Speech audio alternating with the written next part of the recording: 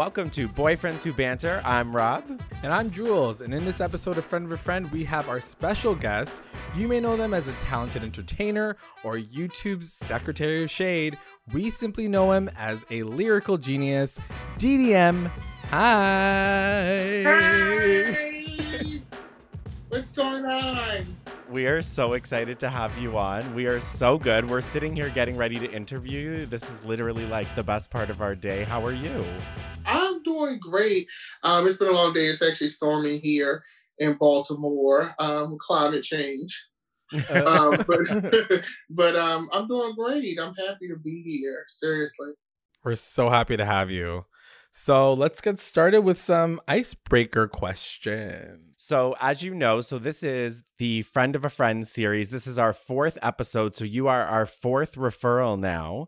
Okay. And basically, we interviewed Matkay Burmmaster, who then referred us to AJ Mattioli, who then referred us to Will Sheridan, who then referred us to you. So how do you know Will? I have known Will for quite some time. For those of you who as far as geography is concerned, don't know, Baltimore is like literally 3 hours away from New York. Will lives in New York and Brooklyn. And we had did shows together, been on the scene.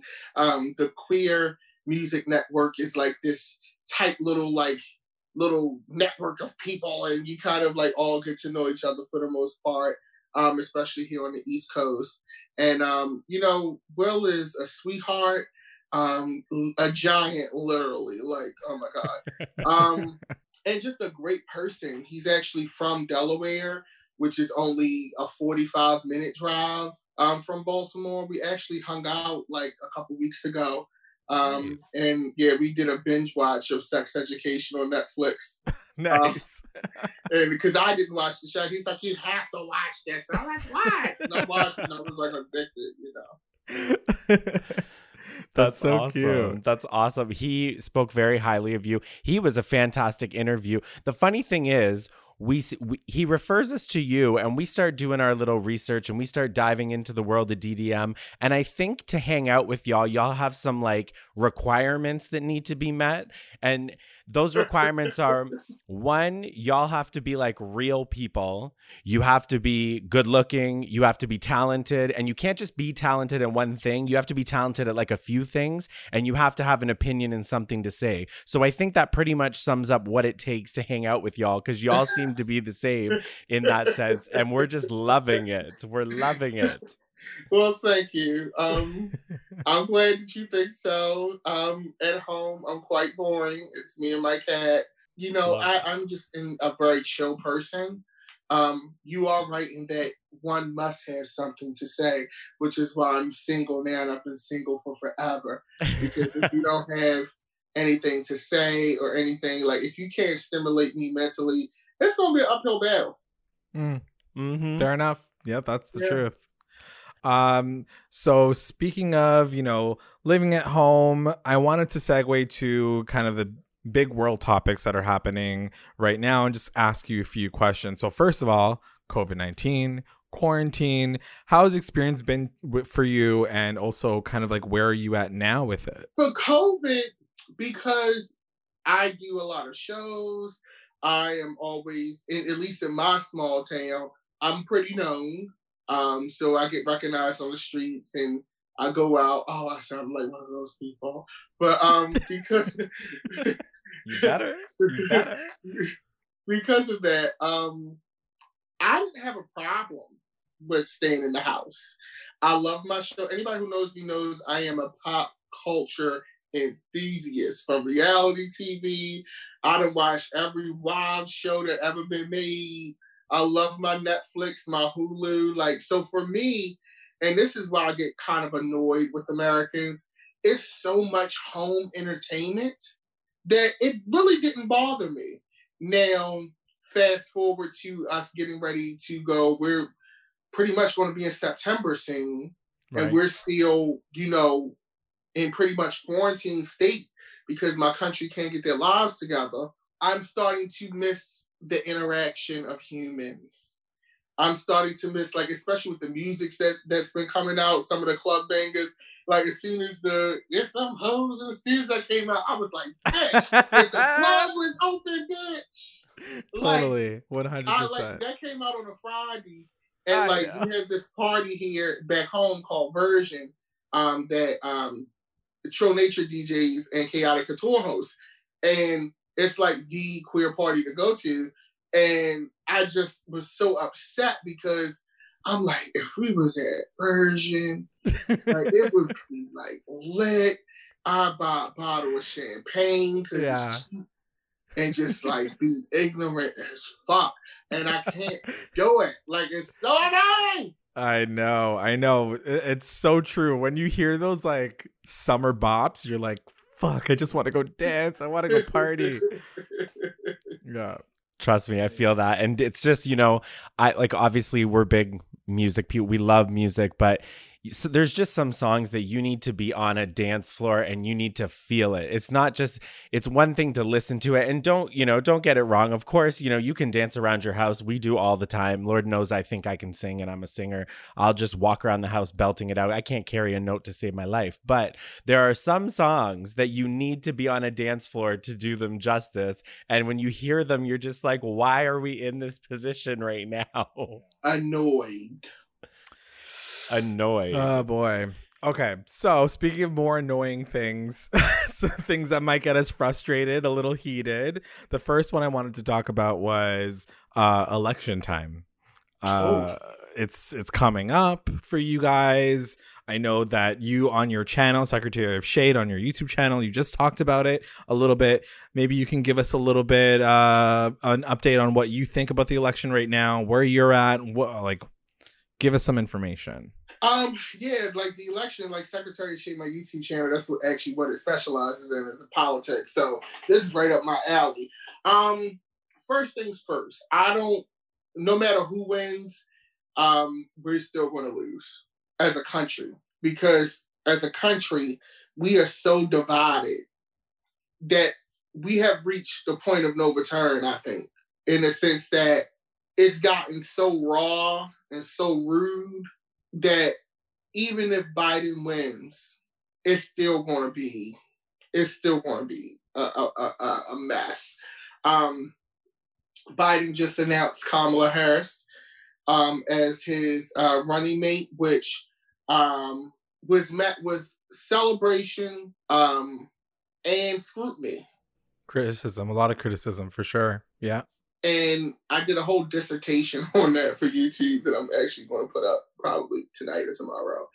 And I think that her record has moments in it that I can't explain her out of. Right. But what I try to express to folk is no politician is clean. And they say, well, this person, that person, show me a politician who has a perfect record that actually got good legislation put through. It's very true. Absolutely. Yep. Show them. Speak on it. And people get so upset with me about that. And even with like Bernie Sanders, I'm very sensitive about talking about Bernie Sanders because the girls, that's just like it's the switch that just clicks in people's brains and they just like they just turn into like these rabid, raging robot dogs, right? And I was like, I said, I love Bernie to death. I love everything that he represents. But what big legislation did Bernie get through in his whole career? He was sitting there. He a career politician, sis. Yep. Okay. And while he may have the perfect record, he may have done everything right, so to speak. What bills that he introduced that got through that really significantly changed the position that you're in? Not a one. And I think people forget that there's a game that has to be played. That's human nature. One thing about humans, since the beginning of time, since the Roman Senate, there's always been political theater. Yep. And performative legislation. Where's the lie? Okay. Mm-hmm. And what people fail to realize is this. Non-Hispanic whites are 64% of the U.S. population. Black people, non-Hispanic blacks are 13.4%. Hispanics are now about 15%. do you think with those ratios that somebody like Bernie Sanders and Alexandra Cortez-Ocasio are going to win on a national ticket? It's the harsh reality, right? That a lot of people aren't willing to face when it comes to when you look at the numbers. It's true. You know, so the girls always gag when I say that. It's always the thing, you know, like it's always this thing, right? And you can fight for change, I get it. But like I said this in one of my meetings, Joe Biden is not a Change America president. Joe Biden is a Stop the Bleeding presidential candidate. Ooh, yeah, that's a great statement to me. Wasn't ready for that one. Was not ready for that one. You know, he is the oldest, I think, presidential Democratic nominee ever, like the oldest. Mm-hmm. He's 77. Okay, Kamala's about 20 years younger than him. Right. He's at the autumn of his life, mm-hmm. and at the autumn of his life, Democrats, voters chose to resurrect his dying campaign and brought him back because he was getting ready to shutter his curtains and close the door. Mm-hmm. But here's what happened. Black people in America know that based on that 64% of non-Hispanic whites, you need a candidate that can sway. Now, the far right, you ain't going to get them, no matter what you do. Never. But those middle of the road voters, those on the fence voters, those I'm liberal but kind of like not voters, you need a candidate that they can look at and be like, I feel comfortable with him. He'll be fine. Yeah. You know? Absolutely. Kamala gets, you know, her gets picked as VP, which was no surprise.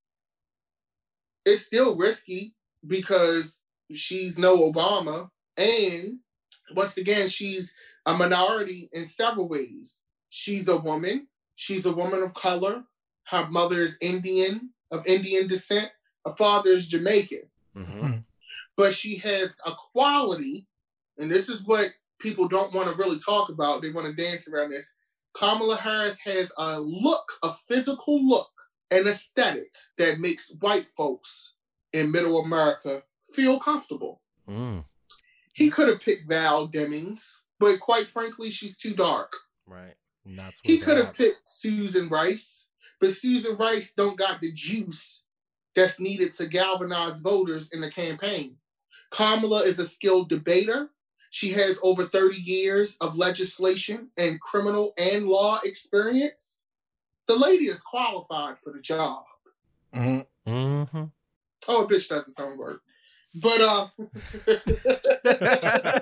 I'm just sitting here just like, continue. We're like, and the gag is that we're Canadian. Like, you have to understand the gag about what is going on in America right now is that we're Canadian, and I feel like we're going through it, and we're really, it's, you know, we've got our own skeletons in the closet. We have our own things that we have to deal with, but we are so wrapped up in American politics right now. It's like looking at our older sibling, our big brother, and being like, what's he going to do? What is he going to do? And how is it going to trickle up to us? What is going to happen? It's so, but yeah, the way you speak about it. And again, and of course, you know, at the end of the podcast, we're going to definitely make sure you give a nice clean plug so that everyone can check you out. But the videos that I saw and the things that you were saying, I could listen to you talk about politics about a country I don't even live in for hours. So insightful. So insightful. So let's talk about the bleeding. So with everything going on right now and with all the racial injustices that are going on in the States and everywhere, I mean, at this point, can we say in the States? Because I'm pretty sure it's everywhere. Right. What, like, from us looking down at y'all and seeing what's going on and seeing what you're going through and knowing the stuff that we have to deal with, and we've got our own racial injustice that we have to address. And sometimes I think Canadians get a little bit like, well, not in Canada. Well, really talk to your friends because it does happen here. How is it being, like, what is going on right now? The protests, you know, they reached their pivotal point. They're still going on. There is still so much that the media is not reporting. What is it like for you right now? I feel like I was born in the 80s. And this is gonna be a whole fucking dissertation. But I was born in the 80s. I was born in the MTV generation. I was also born in the era. I was born in the 80s, raised in the 90s, born in a time where we were being sold an image and a lifestyle of, especially as Black people, things were different. We had a robust Black cinema movement with Spike Lee, and I gotta set this scene for you to make you understand how we got here. Set it. We had, the Spike Lee phenomenon, UPN. Black children were going to college at high rates because of a different world and United Negro College Fund. Okay, graduating, going into corporate jobs. The biggest thing we had to talk about was the president getting a blowjob in the office. Yeah. It was the height of Britney Spears and boy bands and Destiny's Child and Hype Williams videos and FUBU. So we were sold a life that for my generation, which is half analog, half digital, we saw the end of the analog world and the very beginning of the new age digital world. So we are constantly, at least this my age, and we're not talking about Generation Z, because I'm actually a millennial. Generation Z are the kids that were born in like the 2000s. We're actually coming to grips with the fact that even from a music perspective, you're not going to sell 5 million physical copies like you wanted to. You're not going to have your making the video world premiere on TRL that you dreamed about. Okay? Oh, man, yeah. You were living in a landscape that is unprecedented. You were actually living in a piece of history that mirrors your grandparents. Right. Which is slightly traumatic because you thought that you would never have to live in that time. Because this era, my era, was sold a lifestyle and a dream. Yep. Michael Jackson. Mm-hmm. And now you find my generation angry because they're watching the life that they were trained to live disintegrate before their very eyes. Whew. Whew.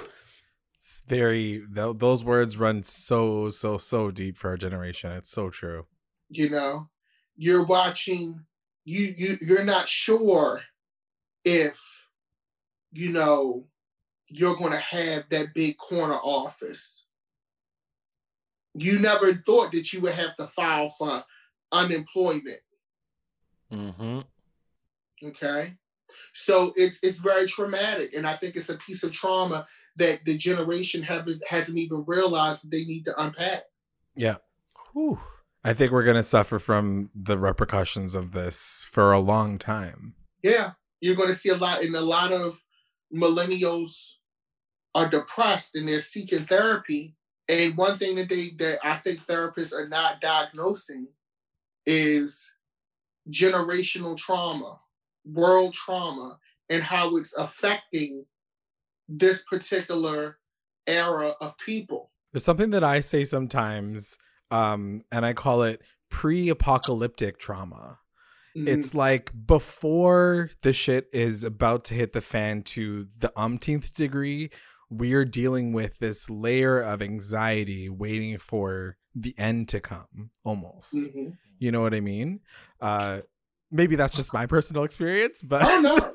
I really feel like it's a very common experience across our generation. I think it's real because we have lived already through so many things. It started with September 11th, at least in the States. Mm-hmm. Being in high school and living through a terrorist attack. Yeah. Seeing the housing market crisis. Yeah. Mm-hmm. Go down. Then we got that little bright spot of seeing the first Black president, but then having to come to grips with the fact that he was really ineffective because he couldn't do anything because he didn't have the other branches of government to support his legislation. Yeah. So he could have signed executive orders, but as a first Black president in office and to keep the integrity of the House and the Senate, is that a good look to override those branches of government? Right. So you got to see that start and essentially to a certain degree fail. So that was a blow. And then to come out of that into a current president who basically acts like Bull Connor, and to see his constituents and his staff totally disregard your rights, your existence right before your eyes, and you are now realizing that it's really nothing you can do about it, but maybe vote. Yeah. Yeah. That's a good step. That's it. I ain't gonna take y'all to church. I'm like, look, you're writing a book here. Yeah. I thought this was an interview. I didn't know this was you writing a book. Before we move on to our next topic, though, I just want to say, the point that you made about, you could vote. I heard through the grapevine that somebody is going to be taking a bigger role in the election, that you are going to be working it, if I am not mistaken. Yes, I am. I signed up to be an election judge and poll worker in my city of Baltimore. So on election day, I will be, because a lot of our seniors, due to COVID-19, they're not sure they need help with election poll workers, because the seniors don't want to put themselves at risk, because usually in America, those are the ones that's usually working the polls. Mm-hmm. But with COVID, you don't want them getting sick. And I know in my state and in my city, they're missing like 14,000 poll workers or something like that. So I said, let me go ahead and step up to the plate, because even though they're going to be doing a lot of mail voting, there's already a conspiracy with that. Right. The Postmaster General, Louis DeJoy, who is a huge Republican fundraiser and colleague of Donald Trump, has already done some things with the Postal Service where people are not getting mail for 2 weeks at a time. I just saw on the news here in Parkville where people were lined up outside the post office because they hadn't got mail in 2 weeks.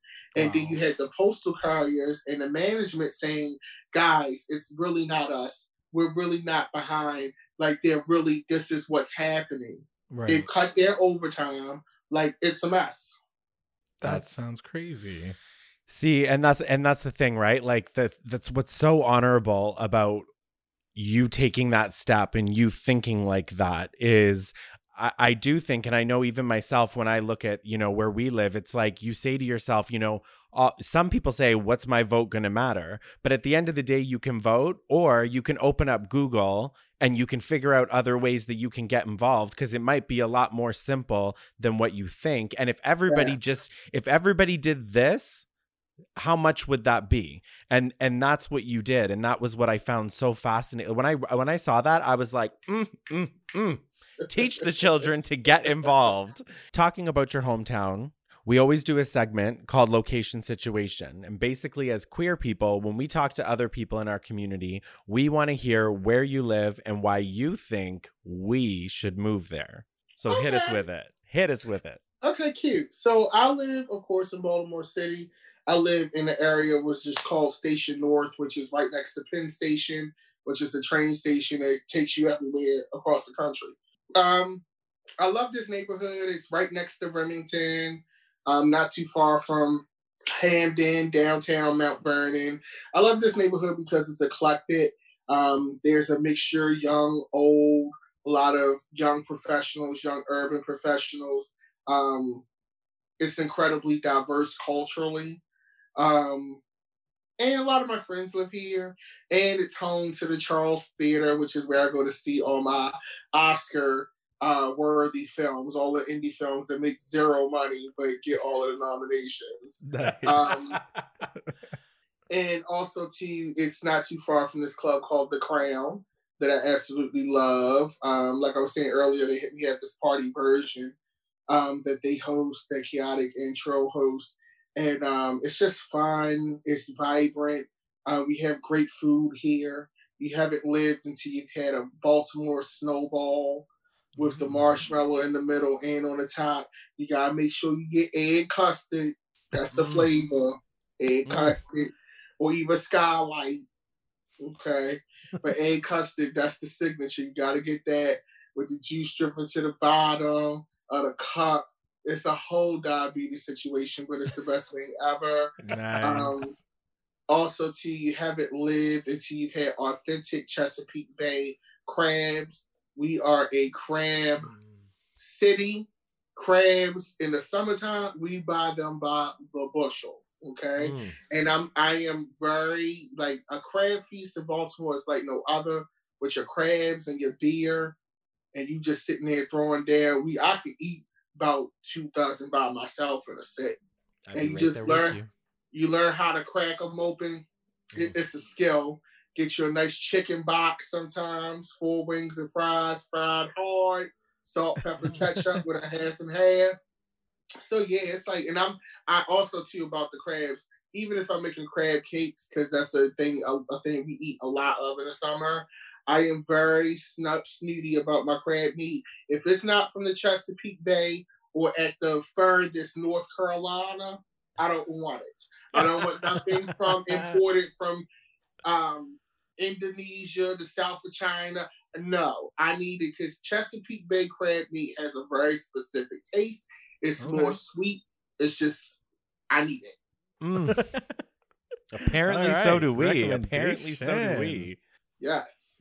Okay, so let's get into asking all the questions, all things DDM. So I really want to talk right off the top about your music career and how you got into it. How did that start for you?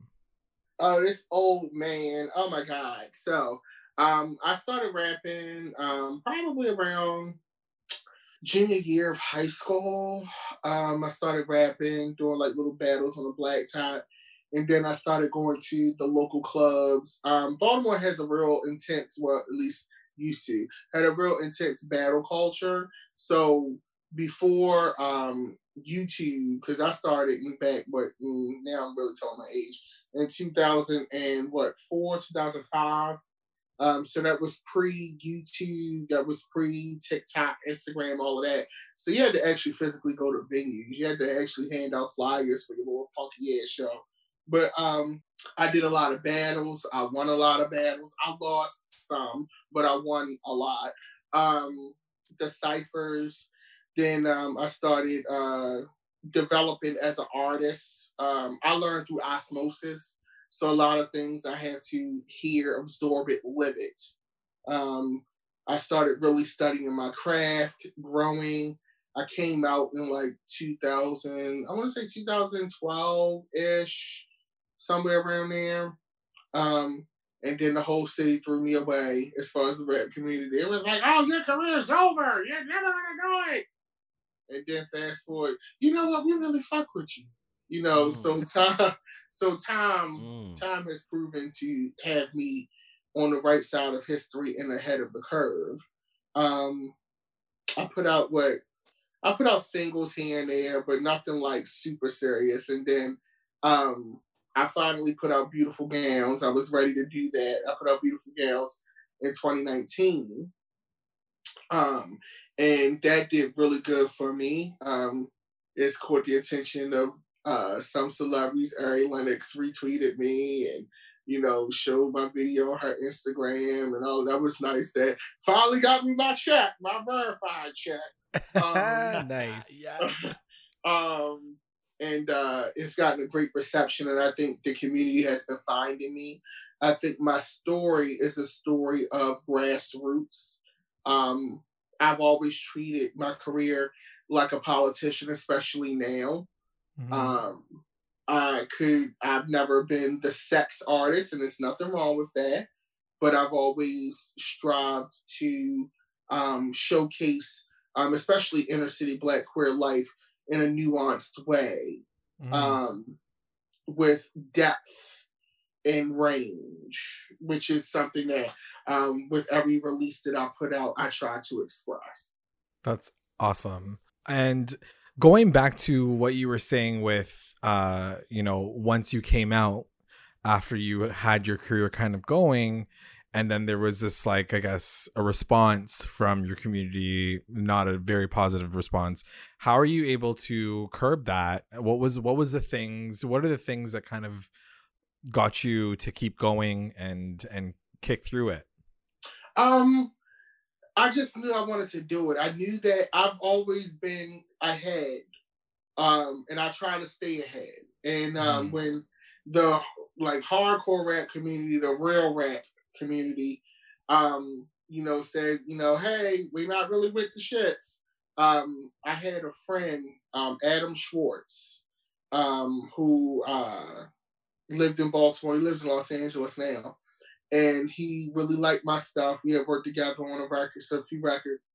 And he was like, come on. And he started bringing me to DIY parties and like underground parties and would get me perform there. Adam was actually the first person that started getting me paid to perform. Now with battles, you win prize money, but they typically don't pay the rappers at these clubs to perform, at least when I first started. And then when I went with Adam Schwartz, I started getting paid for shows, and he started putting a value on what I do. And now it's like I'm famous for what's your budget. That's going to depend on what kind of elements I'm gonna bring to this event. Because with my shows, I always wanted to be a production. I always wanted to be have a certain gravitas, but that gravitas costs grava money. And so yeah, that's pretty much what kept me going. I'll always love Adam for that. Adam Steele is a great friend of mine and supporter, and I'll always owe him for that. It's incredible. And, I said this to you off air, but I'm going to say it again. And for anyone watching or listening, however you're consuming this content, we put on your music to hear some music. Instead, we got educated, we got schooled, we got taken back. We got pretty much every emotion. When I say, if you could just picture the two of us driving, mouths open, I don't even think we were nodding our heads to your music, because I don't think my soul knew what was happening. But and I use this example because it was the first thing. Like, I go back to being young and playing Sega Genesis and listening to my brother and his friends, and they're playing Wu-Tang, and they're playing Tikal, and they're playing all these rap albums and Busta, and I loved the music. And when you're a young little gay white boy, your exposure to rap and how you interact with that is very complicated, as I'm sure you can imagine. Your music was exactly what was like. I don't know if you've been in the game for a while. I just hope you remember, if everyone around you is not reminding you every day that your music literally it helps people, it educates, it inspires, it makes people want to get funky. Like, some of your songs, 1 minute I'm jamming, the next minute I'm like holding back tears I don't know why. I don't know why I'm about to cry. I'm not a rapper in Baltimore, but the things that you said and some of the lines that you dropped, we were just like, what is this? What is this? How dare he? How dare he do that? Such good music. Honestly, and people around you should be reminding you that at all times. And if they're not, you're hanging around the wrong people. Tell you that. Thank you. It's interesting with Ballad of Omar, which is the record I think you're talking about. Mm-hmm. That was the second EP that I put out this year. I put out one EP this year, I'm sorry. To follow up Beautiful Gowns. And yes, I put it out during the pandemic, but I was like, I want to just keep my brand awareness there. And also too, because people were home for that type of project, people can digest that inside. Yeah. Versus Beautiful Gowns, that lends itself to stage shows outside, that whole piece. And with Ballad of Omar, I really wanted to put my life in perspective on records in a very cinematic way, in a very nuanced way, and in a very giving a different perspective of the guys that I know, the butch queens that I would see going to balls or going to Joanne's or things like that. It's very specific. I think we don't really discuss. I think the inner city black butch queens, black gay men, are very much a caricature in the zeitgeist of queer representation. Okay. And when I set to make this project, my biggest goal was to humanize that section of people and really bring the drama, the intrigue, the frustration, the angst, the heartbreak to the record, you know? So, yeah. I love it. And it's like I was listening to Supernova. I was jamming to Supernova, then Closed for some reason. Closed just sits right here. Like I think I've played that song over and over and over. He Say, She Say. He Say, She Say. Can we just talk about He Say, She Say really quickly? Yes. That song came on in the car when we first started playing your music and just kind of trying to get the flow of it all. This comes on and we're just bopping, first of all. And then you say a line. I had to write it down because I have to say it back to our audience so they can hear this lyrical genius. Got a cake baking for all you ugly bitches. And when I say bitches, that's gender non-specific. Listen, I know for you probably, I mean, I'm sure you know it's genius. But for someone from the community listening to a rapper hit a track that hard, that well, with a bop like that, I was just, my head exploded. I was like, this is amazing. And I was like, of course it's coming from someone from our community that understands what the hell that means and knows how to play with the words in a way that's respectful, but also like, I'm a dig at you right now. It was, I loved it. And the song in general, just blocking out all the haters. I love the message around it. And it's like, honestly, I can't say any more congratulations outside of just like, I wish I could expose you for as much as I can. Y'all are sleeping. Everyone is sleeping on DDM. I'm telling you, you're sleeping. I think it's one of the things, like going back to what Rob was saying, you know, when we were listening to your music, a part of me got frustrated because I was, you know, I said it on Will Sheridan when we interviewed Will as well, that, you know, the music that's around me and what we're raised with is not the music for our, that doesn't really properly speak to our voices. And, you know, we're only now in the pop culture world getting a few people. You got like Sam Smith, Troye Sivan. There is an underlying obvious tone to that, and it is the color of their skin. You know, that is something that is not really resonant for POCs, by POCs. And I think that even in that rap culture, I've never heard anything like what you do.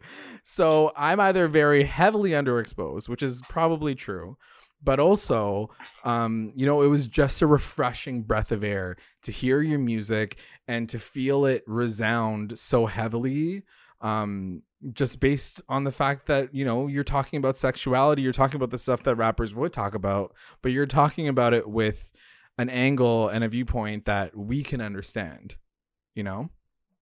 So I love it for that. No, I really appreciate that. And it's been a battle. It's been a fight because you're fighting against, especially in the music business, the music business just does not know how to market or expose gay black people, gay black men specifically. Yeah. They just don't. And you know, I made this project. I've had meetings with record labels like majors, and they always give me excuses. Like they'll take we have the meeting, and then they say, "Well, you want to do this?" Like when I presented Beautiful Gowns, the argument was, "Well, we really want you to rap." So I presented Ballad of Omar, and it was just like crickets. I guess they didn't have nothing for that. Now working on my follow-up, Life on Sale, for 2021, because right now I'm writing the soundtrack for when the world opens, and I never make the same project twice. So Beautiful Gowns does not sound like the Ballad of Omar. The Ballad of Omar will not sound like Life on Sale. But one thing, and this is an Easter egg I want to give people, you can always tell the direction that the next project is going in by the last song on the previous project. If you play Clothes at the end of Beautiful Gowns, it seamlessly segues into the opening of Ballad of Omar. I don't know what to do. I don't know what to do. Because if you notice, Clothes, if you go back and listen to Clothes, it sounds like it could be on a Ballad of Omar. Wow. And take that, Lady Gaga. Right. How's that for a transition? The last song on Ballad of Omar, which has that live instrumentation, sax feel. Wow. Life on Sale. It'll transition well into that. I am putting out a single, what's today? Next Friday, nice. called Stop My Bag. It's a one-off single. It's coming out through this indie label based in Los Angeles, Molly House. So they're going to put that single out. I may do a visual for that just to close out the year before I do my big launch for my next full length. But the video, like if I do a visual, it has to be like a visual, okay? I can't imagine. I can't give much away, and I don't like to really speak much on things until they're actually done. But the next visual is very cinematic, and it is, I will say this, it is Quentin Tarantino meets Boys in the Hood. That is a preview to leave us with. Wow. You heard it here, here. Yeah. That's going to be a lot of fun. So exciting. That's so exciting. Listen, like I said, if you're listening, if you're watching, you're going to go stream these albums. I'm telling you, you will be mind blown. And you'll feel embarrassed. This is the thing. Anyone who goes and listens to your music right now is going to want to message you and apologize, because that's what we felt. I felt like I needed to apologize that it's taken us this long to get to you. But thank you for all the future car rides I'm going to have, because we needed a new soundtrack. And honestly, congratulations. And to anyone, who's maybe not a part of the community that doesn't understand how big this is, what you are doing is not handed on a platter. It is not easy. It is not the dream that was sold, in the sense that we always thought we were exempt from that. It was always, we learned to sing songs about love between a man and a woman, and we learned to make them relate to us. So when an artist comes along and lives unapologetically, speaks to politics, and isn't afraid to stand up to people, and then comes along and drops music that does the work for us so that we can simply enjoy it, and we don't have to translate it into this somewhat relatable, discounted version of it, we stand all day, all night. Truly. Thank you. So now I think we need to put you in the hot seat and ask you you said you're a pop culture enthusiast. I am. So I think we should ask you some mindless questions to end off on a funny note so that we can get to know you a little bit better. So are you ready? Okay. I'm ready. Okay. All right. Okay. All right. Okay. Do you want to start, or do you want me to start? Yeah, you go ahead first. Okay. Let's start off easy. Okay. Favorite show to binge watch? Shit. A lot of them. Shit. I gotta pick one. Or your current favorite one. Okay, so Umbrella Academy. Okay. Sabrina the Teenage Witch. Work. And probably P-Valley. P-Valley. Oh, okay. That one I don't know. But we'll check. She's a new girl. She's on Stars. Okay. Best track of all time. I know that's a hard one, but Give me the essence of DDM in this track. Best track of like by somebody that I like. Yeah. Oh my god. Something that you feel like kind of defines you. It could be an old school track. It could be anything. Best track ever. Up on the hill, people never change. Okay, I'm gonna go with Steely Dan, Asia. Okay. Right on. Mm-hmm. So continuing with that thought process, album. Best album or legendary album that you feel that we should know that you love. I have quite a collection. Best album ever. Shit. Fuck. Okay, I'm gonna go with Stevie. I'm gonna go with Stevie because I love Stevie. Can I pick two? Yeah. Okay, so we're gonna go with Stevie Wonder's Talking Book and Elton John Goodbye Yellow Brick Road. Very good. I Very like that. I diverse like that. break. I like I that. like that a lot. One of the things that Will shared with us was like some of the slang that he knows locally and even in New York he was mentioning. So I'm going to ask you the same question. What are some of the big hot slang pieces in your area? What is something that you love using right now? We always want to kind of pick up on a Baltimore word that we should use. Dummy. Like that's the slang word. Yo, what's up, dummy? And it's not even derogatory. Like, what's up, dummy? Fuck it is, dummy. That is the best. I love that. You dragging. Yeah, like she dragging where you whores. Like, yeah. So yeah, and whores. Like whores is like an official Baltimore City, like use a whole whore. That's a phrase. Like so if you say if like a Baltimore person be like, use a whole whore, yo. Like that is like such a like smack in the face. Like use a whole whore, you know, like like great. Yeah. That's amazing. You need to do, I'm telling you, you need to do like TikTok audios and just like record them so everyone can just like literally. Fuck it is, dummy. Okay. I got one for you. Let's say all of a sudden you had every single person's phone number in your phone. Give me one artist that you really want to collaborate with. See, I'm thinking strategy and or what's best for the record. Okay.